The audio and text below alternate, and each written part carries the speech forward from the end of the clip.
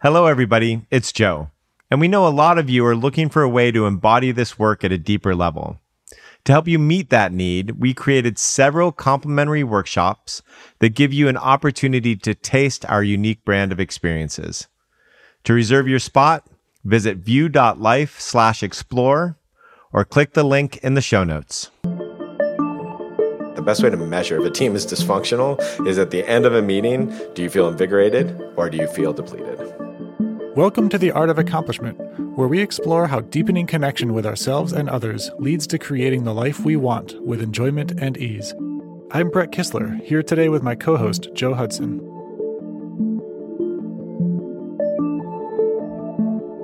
Last week, we talked about what makes a functional team and how to build a functional team. And today, let's do a little bit of the opposite. Let's talk about how to build the most dysfunctional team you possibly can. Yeah, that sounds fun. Just to start off, there's this great, maybe we can put it in the show notes. There's a great, I don't know how much we'll talk on this, but there's this great thing that the CIA put out.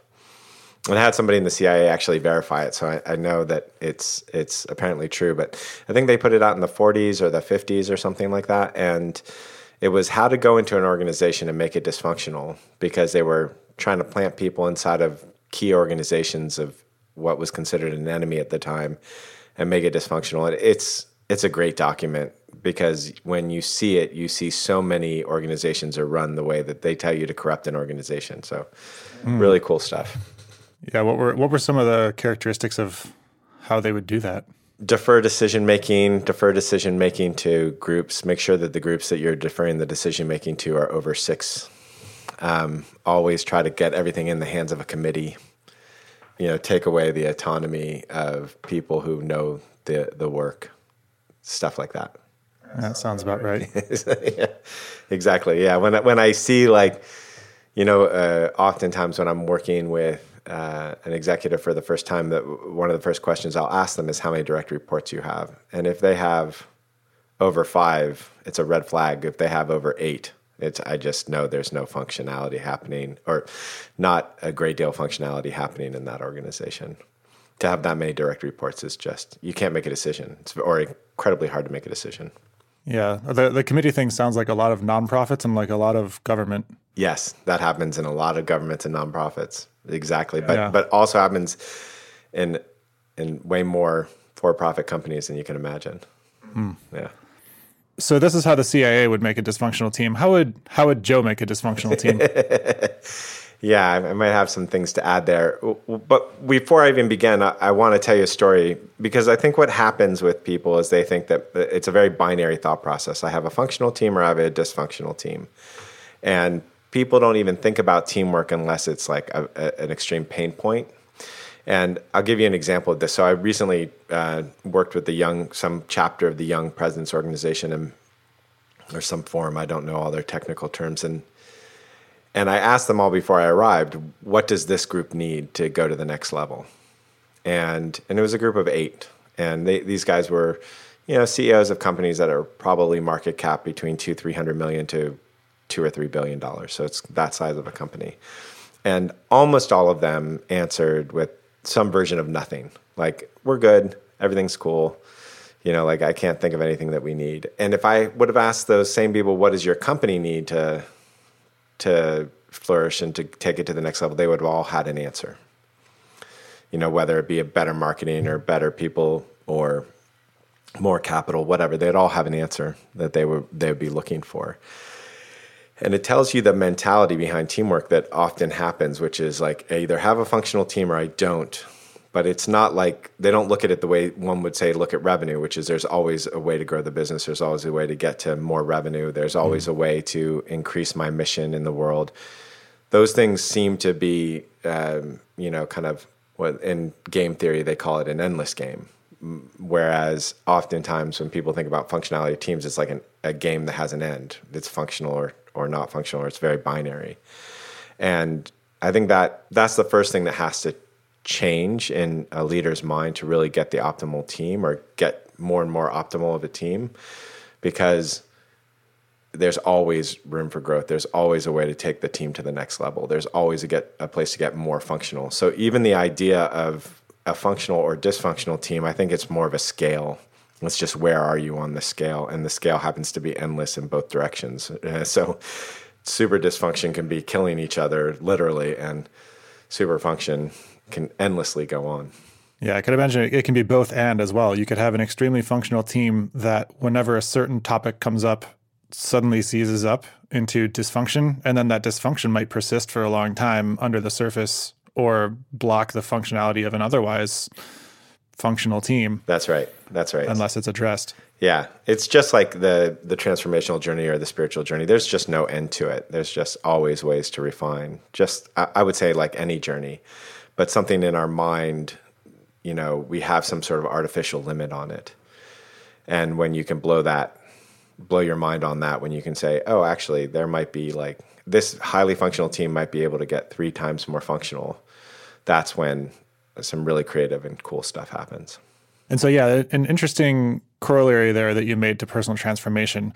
In the transformation process, if you stay the same, you will eventually encounter the reality that breaks your model, breaks your consciousness, your identity, and requires growth. And this must be true as a team as well, as a company grows or as a company shrinks. And how do dysfunctional teams exist and stay in business? Yeah, that's a great question. So, a functional team is one component of making a successful company. A great product is another component. What your margins are is another component. Level of the talent in the room is another component. There's so many things that are components of a successful company. And then there's also momentum, meaning oftentimes when companies get dysfunctional, like a big company, a Fortune 500 company, it can take years for them to recognize it in business results. And even when you have those business results, they can last for years before any actions. Poor business results can be there for years before, an activist shareholder comes in or before you get crushed by your competition. So you have the momentum, and then you also have the forgiveness of the company based to the other strengths. And so both of those can allow for greater levels of dysfunction. So for instance, if you are in a low margin business in a highly competitive space where there is a shrinking market, a total addressable market, then if you're dysfunctional, you're going to be dead really, really quickly as a company. Whereas if you are in blue space where there's no real competition, where it's a super high margin business and the total addressable market is growing, then you can be dysfunctional and still succeed. Or if you have, a way to keep your competitors at bay, whether that be with patents, which are less useful these days, or trade secrets, or distribution monopolies, whatever that is, then you can be more dysfunctional and still survive.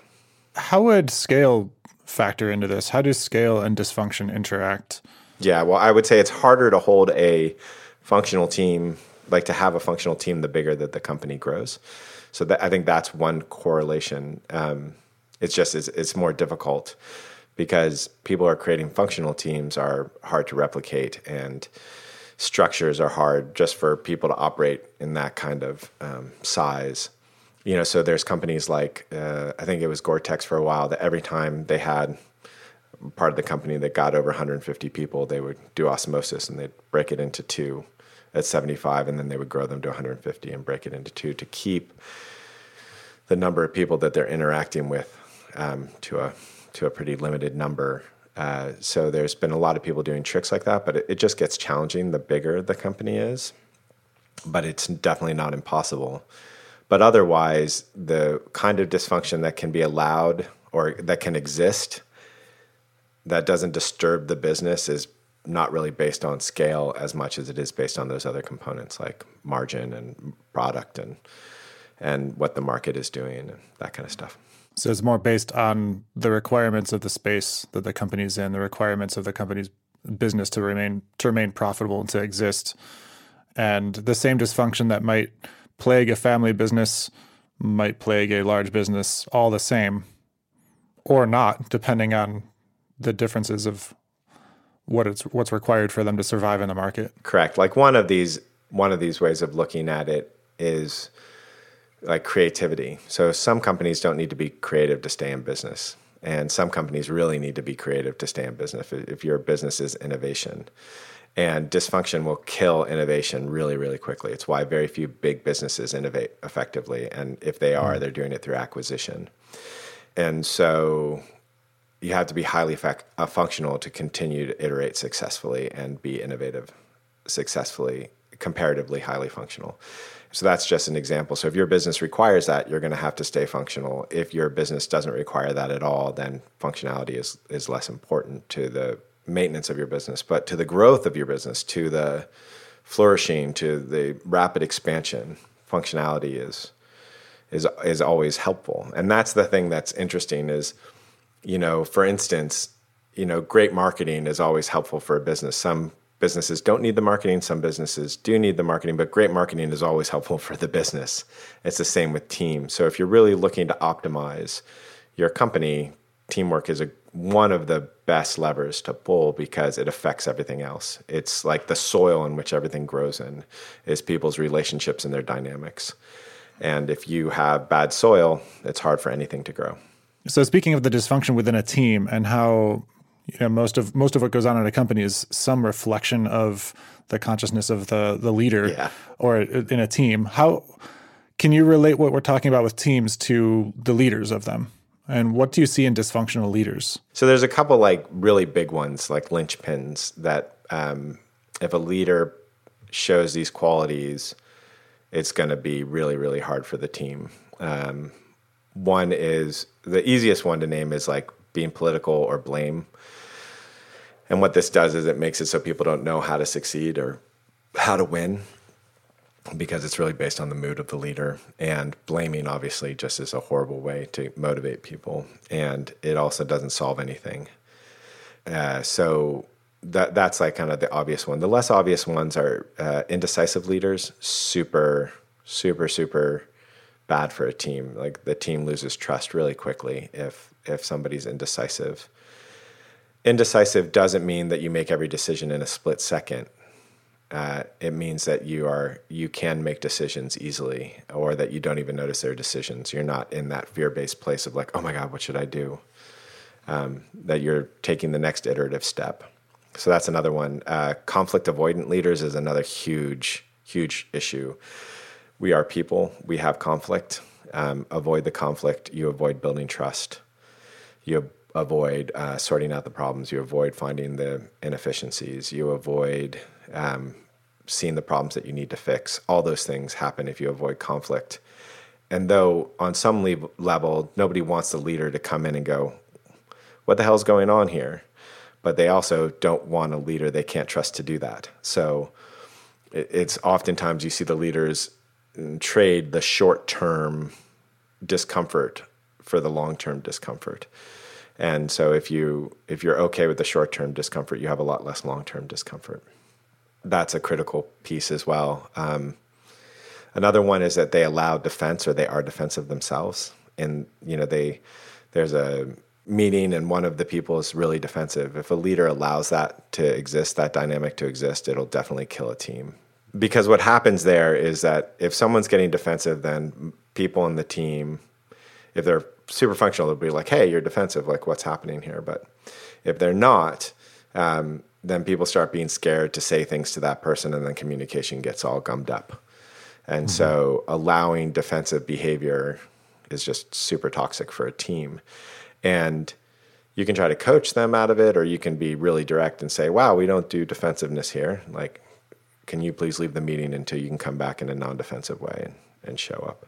Lots of ways of handling defensiveness, but it's really critical to make it so that everybody feels safe and comfortable sharing whatever it is they need to share. I think it might even be interesting to do an entire episode someday on defensiveness and allowing it and coaching it and just addressing that in a team, because that's a really big one right there. And I can see how tricky it can be if somebody's defensive, it's because their nervous system is seizing up and they're detecting threat. It would be interesting to talk about how to approach and work with somebody who's already in threat without making that threat wrong. To say we don't do defensiveness here could be taken as to say you're not allowed to feel afraid right now. Correct. Yeah. Or you help them to say, I am afraid right now, instead of being defensive. This thing is bothering me, or even ask the question is like, oh, am I being told that I've done something wrong? What's happening? So there's all sorts of ways around it to not make it wrong. And it's like, and there's a huge difference between, we don't allow defensiveness here, which is in itself right. Defensiveness, as compared to saying like, oh, hey, like, I see that you're being defensive. This isn't something that we do here. So take a break, get back to yourself, come on back, and we'll continue the conversation. Okay, so is there anything else you wanted to touch on with regard to dysfunctional leaders? And then next, I'd love to talk about what do you look for in a team, what to observe when you're looking for dysfunction. Yeah, I think the other thing to talk about is another thing. This is a more subtle thing, but leaders who don't lead or follow, either one of those can create super dysfunctional teams. So when I mean follow is that they're actually listening to the wisdom of their executives or the people that they're working with, and letting them have authority and autonomy, super important. Also, leading, being the first in, taking the responsibility, having the quote unquote the buck stop with them, being the person who leads the charge in their own kind of vulnerability, not kind of their own vulnerability, their own wonder, their own not knowing. Without that kind of leadership, it's really hard for a team to be functional. Not owning that role of, oh, I am the decision maker on these key components. It's less common, but it happens. That would be the other thing that I would really look for if I'm, I get called into places often and say, can you assess this team? And that's kind of the checklist of stuff I look for. I guess my next question then has shifted a little bit then from the signs of a dysfunctional leader.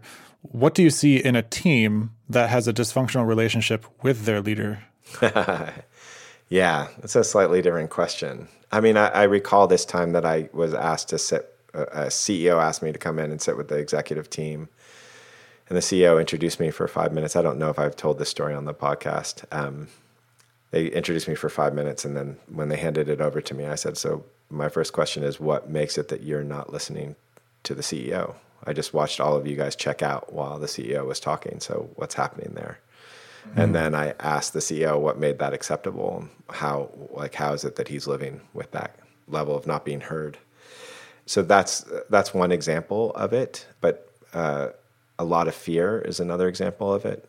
You definitely see a lot of fear reactions, a lot of self-protection in reaction to leaders who are indecisive or not leading or following or are political or indecisive. You just see a lot of people start protecting themselves.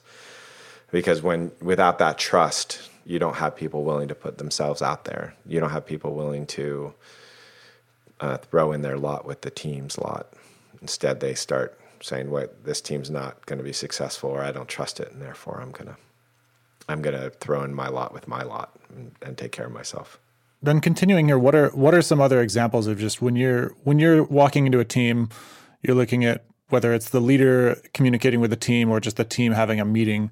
What are the things that you look for to find areas of dysfunction that can be improved upon and addressed? Yeah. So if I hear people talking without listening to each other, like the one I just described, that's a huge sign. A conversation requires both somebody who wants to talk and somebody who wants to listen. So that's a huge sign. Generally both, not just one person. Yeah, that's right. And then also I'd look for who's participating and who's not, and how many people are not participating, and kind of what's the distribution of participation in the conversation. I look for people doing rabbit holes where everybody gets lost in the example instead of the higher topic that's being talked about. That kind of level of distraction is sometimes incredibly useful in certain kinds of conversations, but in execution conversations, really not useful. I look for unclear roles and responsibilities. Any time that I see something where at the end of the meeting, people don't know what they're supposed to do at the end of it, if it's a meeting about execution, that's another example of it. It means that they either, there's no accountability, or people don't know what they're supposed to be doing. And I also look for context switching, where like if one person is talking about this and they're arguing with someone who's talking about that, and they're not even talking about the same thing, and they don't even recognize that they're not talking about the same thing, happens all the time. So that's another one. Teams that prefer talk to action, especially in bigger organizations, but not only, where people like to hear themselves talk, but they're not interested in like making it all happen. And they can get lost in the thought instead of in the doing. Oh, where being right is important. That's a huge one. So if I see it so that, like people are defending themselves because they need to be right, that means that they think being right has something to do with their value to the business. And that's a horrible thought process. Yeah, that's an interesting one to zoom in on a little bit more too, because I can see being right is a personality characteristic that people bring to a team, and it can also become the culture of the team. Correct. Yes, that's right. It's the same way if you look at us like a soccer team. If somebody has to be the guy getting the goal, or a woman has to be the woman getting the goal in the soccer team, instead of making sure that the top soccer team gets the goals, that's pretty much the same thing as being right in a business where it's about ideas and relationships. And also being right really hurts. Having to be right really hurts relationships because it's a zero-sum win-lose. It means one person gets it, one person doesn't. And it's also just super ineffective in the fact that nobody is 100% right. Nobody is 100% right. So if two people disagree on something, there's some sliver of wisdom in both things at least. And if you can combine those two, you've got a better solution than either one of them alone. And so being right, needing to be right, totally prevents those greater solutions from coming to the surface. Yeah, you're 100% right on that. No, I'm not.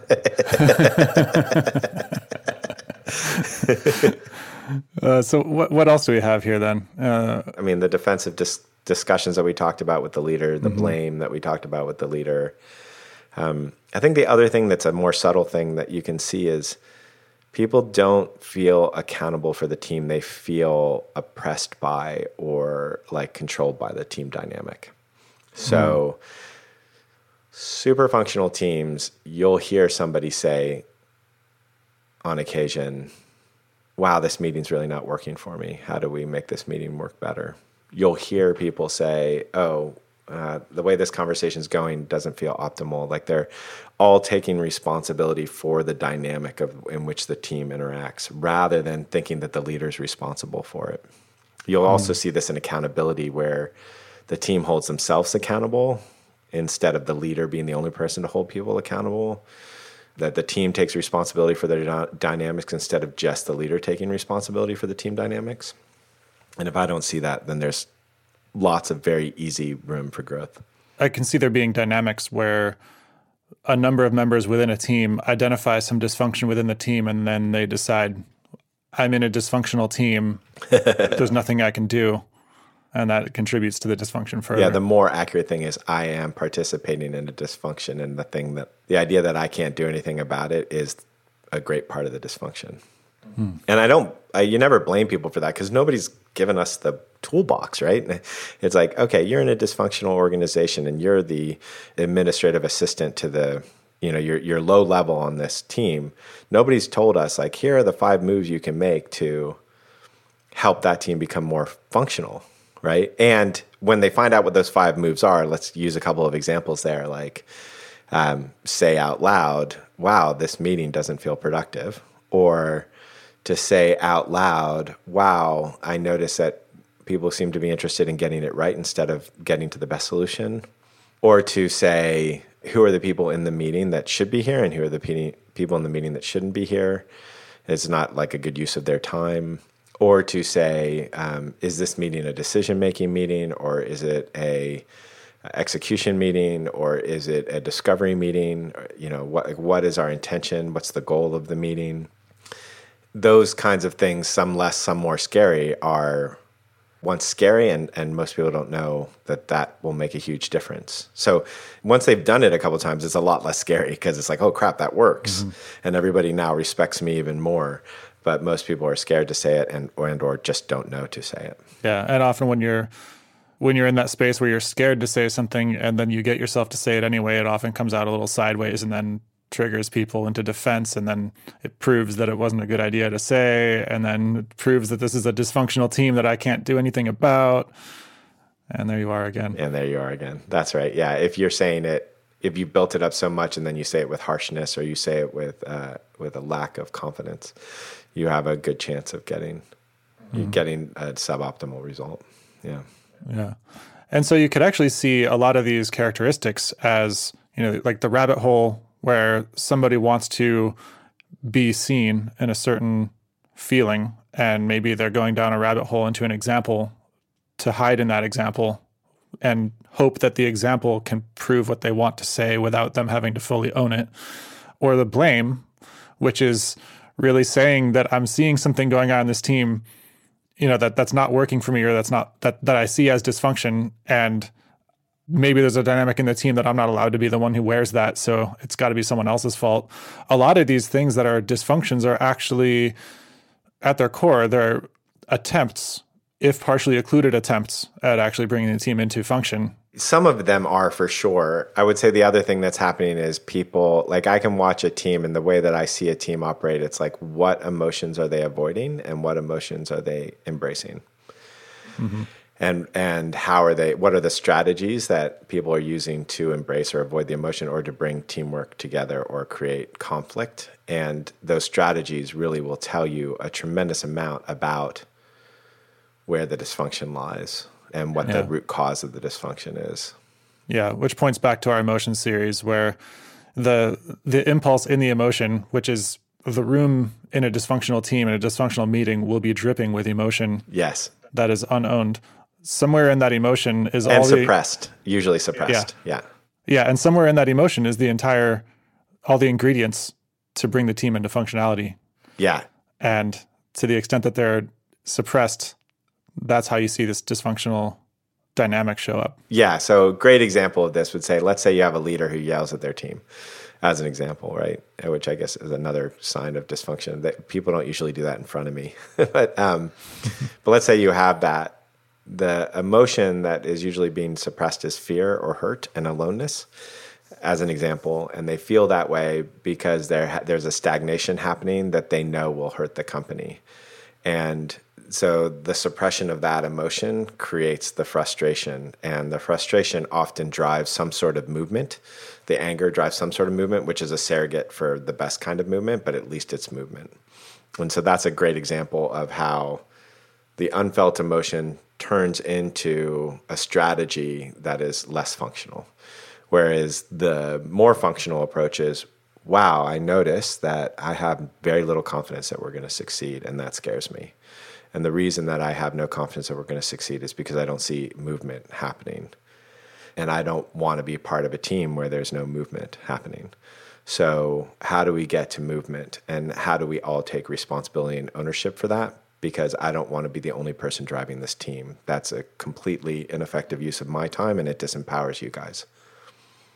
That would be the more effective approach if you can actually be in the emotion, see what's happening with you, and speak to it. Yeah, so that brings me into just one final question for this episode. What's the most poignant example of when you saw a team in utter dysfunction begin a transformation into function? Oh, that happens like every day. Well, not every day, but every day I'm in a team. So that's what happens. I think maybe Ant on his episode, which is coming up, I think he might have told the story, but I can't remember exactly. But it's a good poignant one where we're in an offsite, we're doing something, and I was supposed to trigger him on something, and I said, your anxiety is going to kill the company, and everybody in this room knows it. That's a poignant moment. And I'm doing it with a tremendous amount of love, and just a deep truth that allows everybody to go, oh, and relieve, including Ant in that moment. There's like a sense of relief because it's like, oh, the thing has been called out. Now we can actually address it and look at it. And it's not being considered wrong. It's not being blamed. It's not something that, is makes anybody more or less than one another. So that would be an example. Another example, let's see where I've seen that. Yeah, there's this great little thing that I do with executives where I say, I want your goal is in within a month, have 2 weeks in a row where every meeting that you attend, you consider it a 5-star meeting. Like you rank your meetings 1 to 5 stars, and every one is a 5-star meeting. So that means you feel inspired, invigorated, and energized by the meeting. And you have to do whatever it takes to do that. Whatever you need to do, like whether it's telling the chairman of the board you're not coming to a meeting, or whether it means walking out of meetings, or whether it means saying this meeting sucks, how do we fix it? Whatever you need to do to get to that place. And if a CEO or a leader commits to that, man, that within a month, that organization is completely different. It's like a beautiful little hack to totally transform that thing, because it's basically saying, I'm not going to put up with dysfunction, because dysfunction does not, that's the best way to measure it. The best way to measure if a team is dysfunctional is at the end of a meeting, do you feel invigorated or do you feel depleted? How invigorated do you feel? How depleted do you feel? Is a great mark of the dysfunction. It just hits it right where it lives. Yeah, I guess my question in that example is if you have a leader in that situation who's avoiding a certain set of emotions, what stops them from avoiding those particular meetings and having a lot of other meetings and saying, great, I got my 5-star meetings and we're now not paying attention to a significant issue in the business? That's why I do it for 2 weeks, because eventually the thing they're avoiding is going to be put onto their lap and they're going to have to deal with it. That's exactly why. With the goal of a 5-star meeting. You can't have all happy meetings and avoid. It's just, you can't have all happy meetings and blame. You can't have all happy meetings or productive, invigorating meetings if you are political. It just doesn't allow for it. So the avoidance is kind of the last thing that gets caught, but it definitely gets caught. The other thing that happens is when they realize the techniques of creating a 5-star meeting for themselves, they're less likely to avoid, because they realize it's not the issue that they're avoiding, it's the conflict that arises around the issue that they're avoiding. Right. Well, I think this is excellent foreshadowing for a future episode in this series on 5-star meetings and meeting culture. Awesome. All right. A pleasure as always. And I do want to make a call out. There's a book called 5 Dysfunctions of a Team, which I think is an excellent book. There's the 5 dysfunctions, but I encourage you to see that all is the first dysfunction, which is a lack of trust. So they talk about things like accountability and not paying attention to results and avoiding conflict. But all of that is ways to deteriorate trust. But it's told in a very, very beautiful way. It's like a story. It's easy to read. So I highly recommend the book if you want to dig deeper in this topic. Thanks for listening to The Art of Accomplishment. If you enjoyed what you heard today, please subscribe and rate us in your podcast app. We'd love your feedback, so feel free to send us questions or comments. You can reach out to us, join our newsletter, or check out our courses at artofaccomplishment.com.